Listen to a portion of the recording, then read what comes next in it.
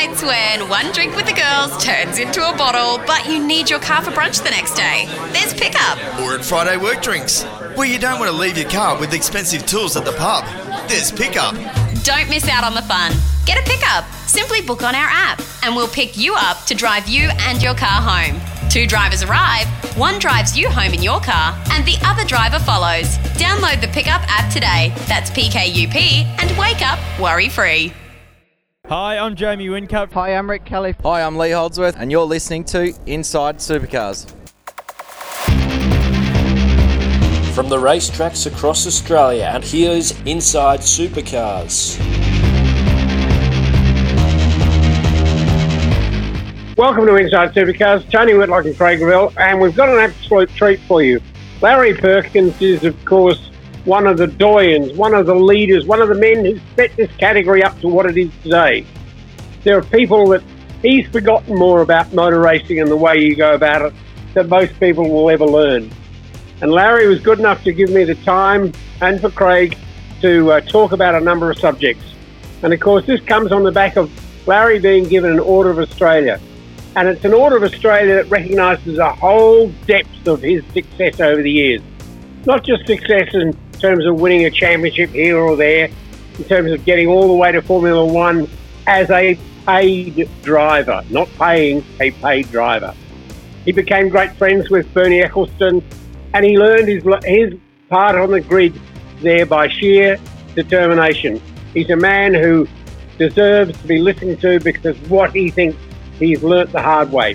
Anyway, it was a hard conversation that we're going to have with him, and it's hard because Larry's up in his home country, Kawanji, which is up in the far north of the state, up where his father, Eddie Perkins, and Larry, as a young man, they learnt how to go motor racing. And so here it is, covering some of the depths of Larry's experiences and what led him to an Order of Australia. G'day guys, how you doing? It's a wet and wintry day up there, is it? Yeah, not raining unfortunately, but that's life, yeah. You must have been pleasantly surprised to have been given this great commendation, the Queen's Birthday Honours, to get an Order of Australia. Oh yeah, I won't. It's okay. It's not something I set out when I was born to earn, but I won't give it back. No, and you're not clearing your mantelpiece out for it either, I imagine. Well, there's not much on the mantelpiece, so I'll wait and see what it looks like when I get it. I'm interested, do you know who's going to present to you your Order of Australia medal? I assume the Queen. And in lieu of her not making it down here? That's a fair way away. If I have to be down in Melbourne, I'm sure I'll be down there, yeah. Did the process take very long from when they suggested or approached you about taking the honour to when the announcement was made? Well, from their point of view or my point of view, I mean, it's taken me 71 years, so that's a fair while. But no, they did make reach the acceptance of it some weeks ago, and I said, "Oh, that sounds right." And does this honour mean differently to a Hall of Fame award that you've received or a trophy that you've got in your cupboard? Well, all the things are mostly from race life, and when you get something not from racing life, it's in that other life. I was going to say the real life, but that's not the real life. It's another odd life. But yeah, so it's a bit different. It sits alone in that cupboard, that side of the cupboard, I must admit. Yeah. Larry, we had racing at the weekend at Hidden Valley, the fifth round of the 2021 series. Just maybe, obviously you didn't, none of us had experienced anything like until 2020 arrived and we had the COVID and the pandemic. You obviously have a city life and a country life. The pandemic would have had a fairly big impact on you and your travels. Well, not an impact. I've just got on with my life and just ignored communist Victoria. And I've been having fun. So I've been up here. Like a month to me is every moon. Well, one thing you used to look for a lot of the time was horsepower. I was listening to an interview I did with you 20-something years ago where you were certainly a man who always was beating your own path, and you were adamant that the Holden engine was better than the Chevy engine, and you were working on that quite diligently. How do you feel when you hear that a series is going to seriously consider this crate engine model? Well, it depends like mine out of business. We should have same time because, I could always do things cheaper than others because of efficiency and good dedicated staff. And, if you have a crate engine, when you just rip the lid off and put it in the car, you wouldn't have enthusiasm from the team or an engine shop and so on, and that defeats the whole purpose of why I went racing. So I wouldn't be a contestant at all if the direction I'm reading about presses on. Things like us, getting success with the Holden engine when everyone else wanted to do something else, or no one would invent the Larry bar anymore again, and things like that. I find it, throws cold water on all the reasons I went racing, which was competition and a bit of ingenuity. One of the things that your career has that most of your contemporaries, those that you raced against, didn't have. I mean, for one thing, was a very large and successful open wheel career, going all the way to Formula One, but also innovation. You talk about the Solar Challenge, you talk about Round Australia rallies in the Volkswagen. There were numerous things that you did, you and Hans Tholstrup together, very different to any of you. You obviously had a mind that just needed to work on things. Well, that's what I like doing, and don't forget I've never employed a PR person or anything, and that side of the world, no time for it all, and just did my own thing, and it was, if it worked, it worked. If it didn't work, I weren't, interested in how something may have read in the press release, so I just did my own thing. It just actually might divert there slightly to couple of things. One was you're now rebuilding your original Volkswagen, the Round Australia, which was your father's car originally? Negative. No. The Repco Volkswagen 1979, I made that and I rebodied it in 84 for the wins. And I'm just tidying it up. But now I've always had it. I parked it in the shed and switched the key off, so it's not far away from going. Just tidying it up. Yeah, no, my dad's era was in the 50s. And, of course, he was in the great days of the Round Australia rally, which was the Red X rallies. Correct. Red X, there was 3 Red X's and then the Mobile Gas Trials, yeah. And your father being Eddie Perkins. Yeah. Another part of the divergence for you, and which puts your name in another area of the world, and that was the black box. Your aeronautical background, the fact that you developed something for helicopters and light planes, that you just seem to find all these different avenues of things. Well, that was designed for turbine engine aircraft, whether it be helicopters, light planes, or whatever. And the market didn't have an affordable one, and that was great. And after a while, I worked out my only competition was Pratt & Whitney, which is a reasonably big company in Canada. And I found my product was better, and I had over 500 customers who were very happy to reckon my product was better than theirs. And it was something else I wanted to do. As I say, I have enthusiasm for a product and just get on with it. Now, of course, you also involved in the developing of software and engine management systems in the early days of the V8 5-litre series. Did that sort of lead you in the direction of this black box for helicopters and turbine engines? It did. It goes way back to even before that, 1968. Ampol trial, I was in a Citroen with my dad and had the electronic everything on it, and everything still had carburetors, and I thought that's pretty cool. And then when we were fooling around with computer stuff on our race cars, I think started in 1988, I thought that aviation would be very modern and have it all, but it didn't, and hence, it had it at a $500,000 entry fee, but not at a practical level. So I got on with it. Throughout your time in motorsport and or the aeronautical business, you've seen that Australia competes well and truly on an international stage. It must be a bit of a shock for you to hear this talk about Ilmor, who obviously are an extremely successful international engine business, but them having involvement in our category in terms of, being getting parity across them. I mean, this seems a strange thing to be happening. Well, it's certainly strange, and all I can say is that the teams can't be as broke as they all sook and moan on about, because if you were that broke, you wouldn't be ringing up Ilmor, I can promise you. It's a tremendously good company, but it doesn't need to happen, I might add. But, the team owners have obviously got far too much money, or in other ways, they're not broke enough yet.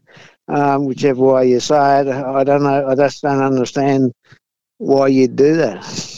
As you'd be aware, I mean, we've reached a pretty good parity between what now is the ZB Commodore and the Mustang, in that, unfortunately, there's a two-door versus a four-door, and we're now moving towards two-door cars, the Camaro versus the Mustang. You must be pleased at least to know that the category that you were there when it was born back in 91, 92, to have seen the way in which it has developed. And, okay, there have been some hiccups along the way, but it's still very strong.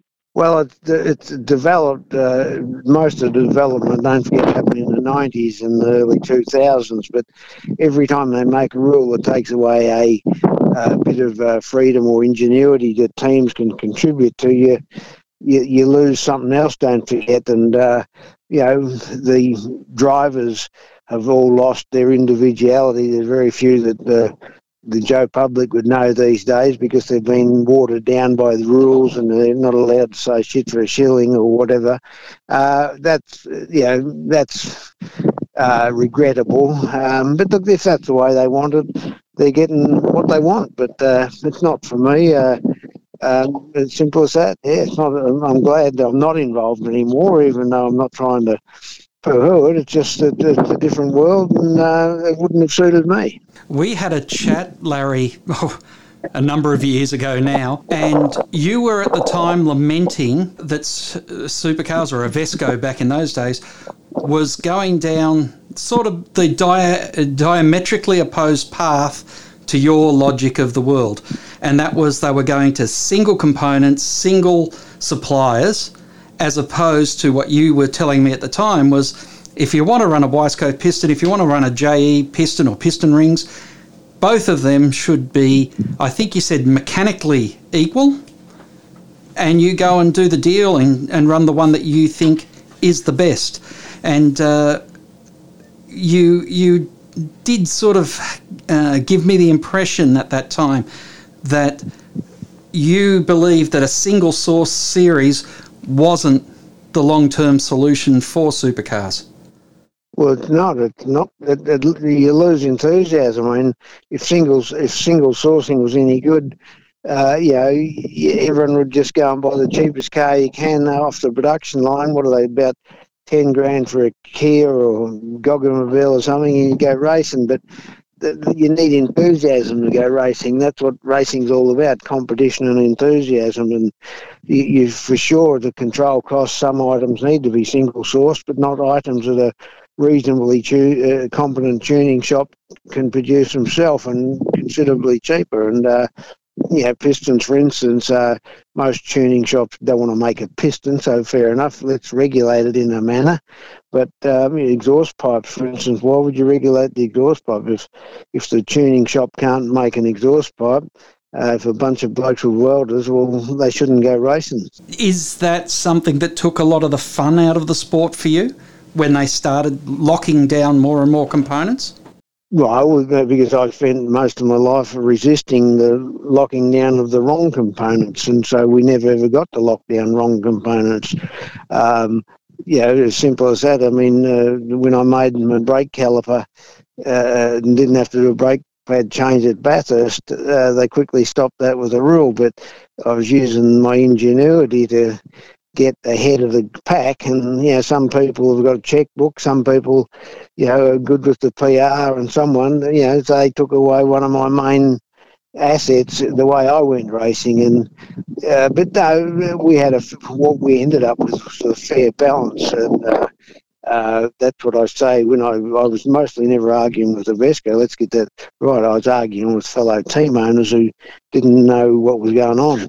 You may not be aware that just recently Supercars, and Sean Seamer, the head of them now, they've released another REC, a racing entitlement contract, to Tickford to be back as a 4-car team.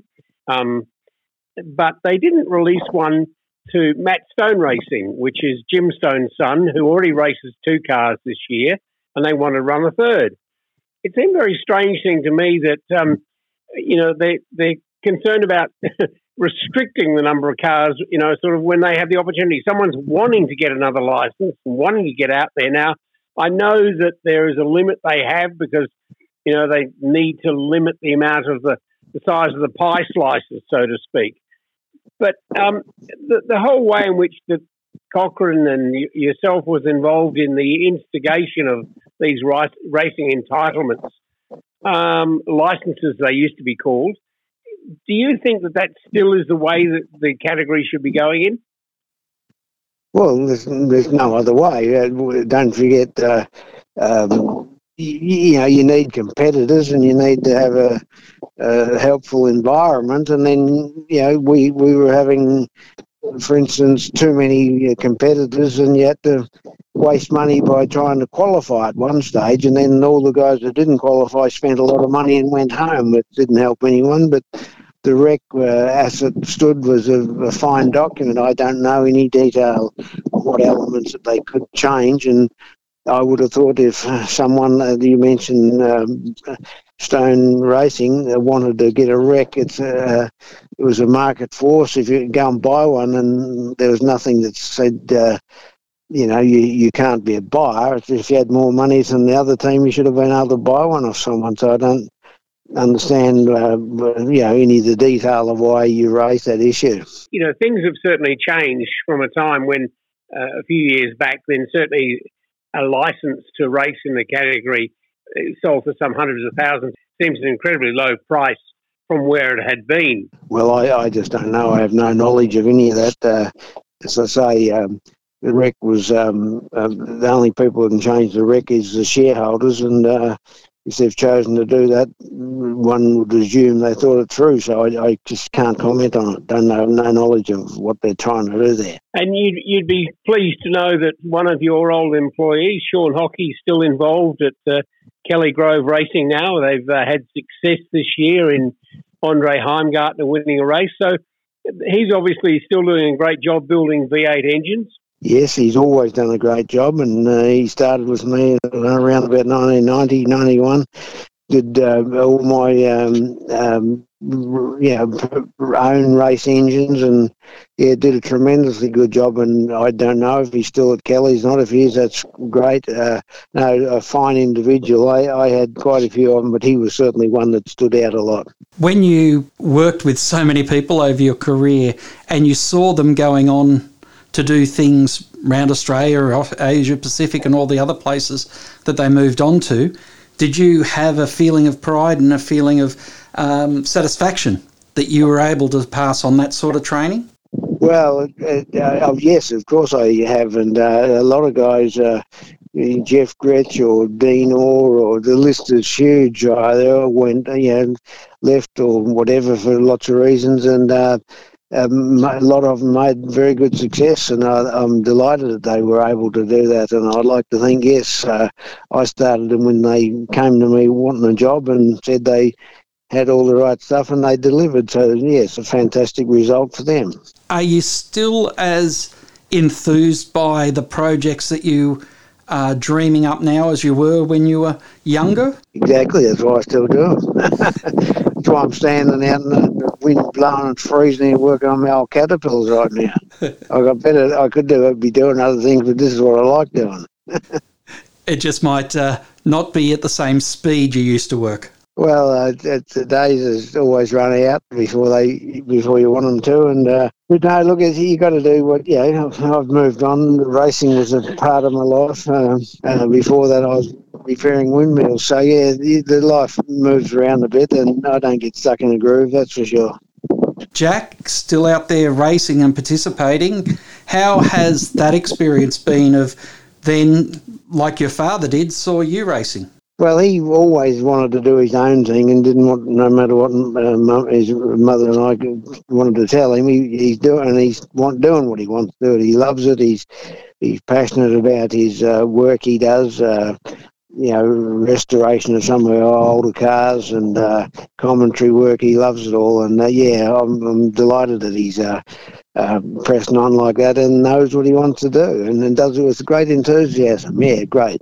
And I imagine that come October, Larry, that you'll find a reason to find a television set to sit down when he's climbing on board another Holden Commodore, because it must give you great thrill to see your son, as you well know, but it takes another father to say it to you. Jack is a delightful young man. I mean, I've known him since he was about 8 or 9 years old, having met him up at Bathurst all those years ago, and he's a delightful young man, and I consider him, he's got one of the finest young racing brains in this country, enormously smart when it comes to racing, and I know where he got it from, and it must be wonderful to see that, and to be able to watch it this year will be good for you. Yes, I win Jack's race, and I indeed watch the races. Not the slightest doubt about that. But I may even be at Bathurst this year because I don't know. I think Jack's putting together a book for Perkins Engineering, and whether it's going to be ready by then or not. But I've heard something along the lines it might be. So, but yeah, no, I enjoy watching it. Look forward to him racing. I obviously want him to have great success. Yeah. Old sparring partner Dick Johnson says the only thing you get from looking back is a crook neck. But have you had time to reflect? No, I'm a bit like Dick. Keep moving forward. What you did is done. Move forward. But you're sure you're an idiot if you don't try to learn from it.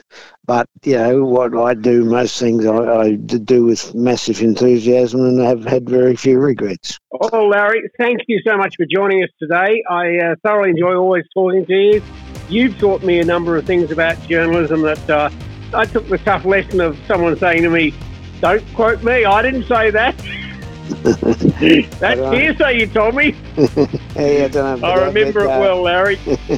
No, good. Sorry, the line's a bit harsh up here, but we're in the third world Denali up here, and the signal's not so hot. Yeah. All right, mate. Well, thank you for joining us on Inside Supercars. It's been wonderful to talk to you, and I look forward to catching up maybe at Bathurst in October. Cheers for now, and best of luck with all your projects. Thank you, guys. Inside Supercars is produced by Thunder Media. Tune in next time for more, or lock in the podcast on your iTunes or mobile device. Search Inside Supercars. The views expressed on Inside Supercars, including the panellists and guests, do not reflect the views of the network, Thunder Media or Sport Radio. Any publication or rebroadcast of the show without the expressed written permission of Thunder Media is strictly prohibited.